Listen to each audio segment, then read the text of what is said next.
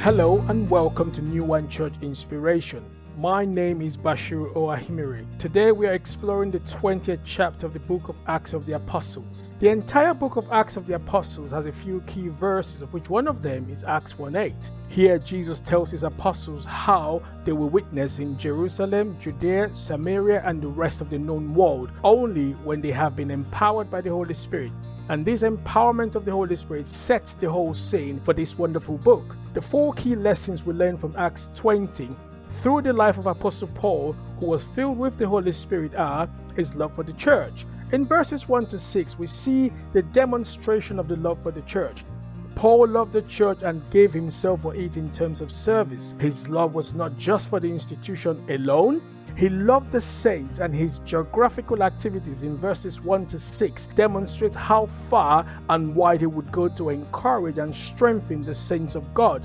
In verses 17 to 20, we see how Paul served selflessly, never putting himself first. Although he had the apostolic authority, he was a servant leader, just like our Master Jesus, who never saw himself more important than anyone. In verse 24, Paul gives an important explanation of his ministry. Paul was able to run this course as Jesus assigned it to him because he did not consider his personal life to be of much testimony. So he was able to devote himself to preaching the life of Jesus. Paul was only able to preach effectively and consistently because he wasn't interested in his own legacy or reputation. He was concerned only with the glory of God, even when it meant facing death or other trials. The reverse, therefore, is also true. If we are too concerned with our life and earthly rewards, we put at risk our willingness to seek the ministry God has assigned to us. Finally, he gave a charge to leaders in verses 29 to 35. He wants leaders of the church to be on guard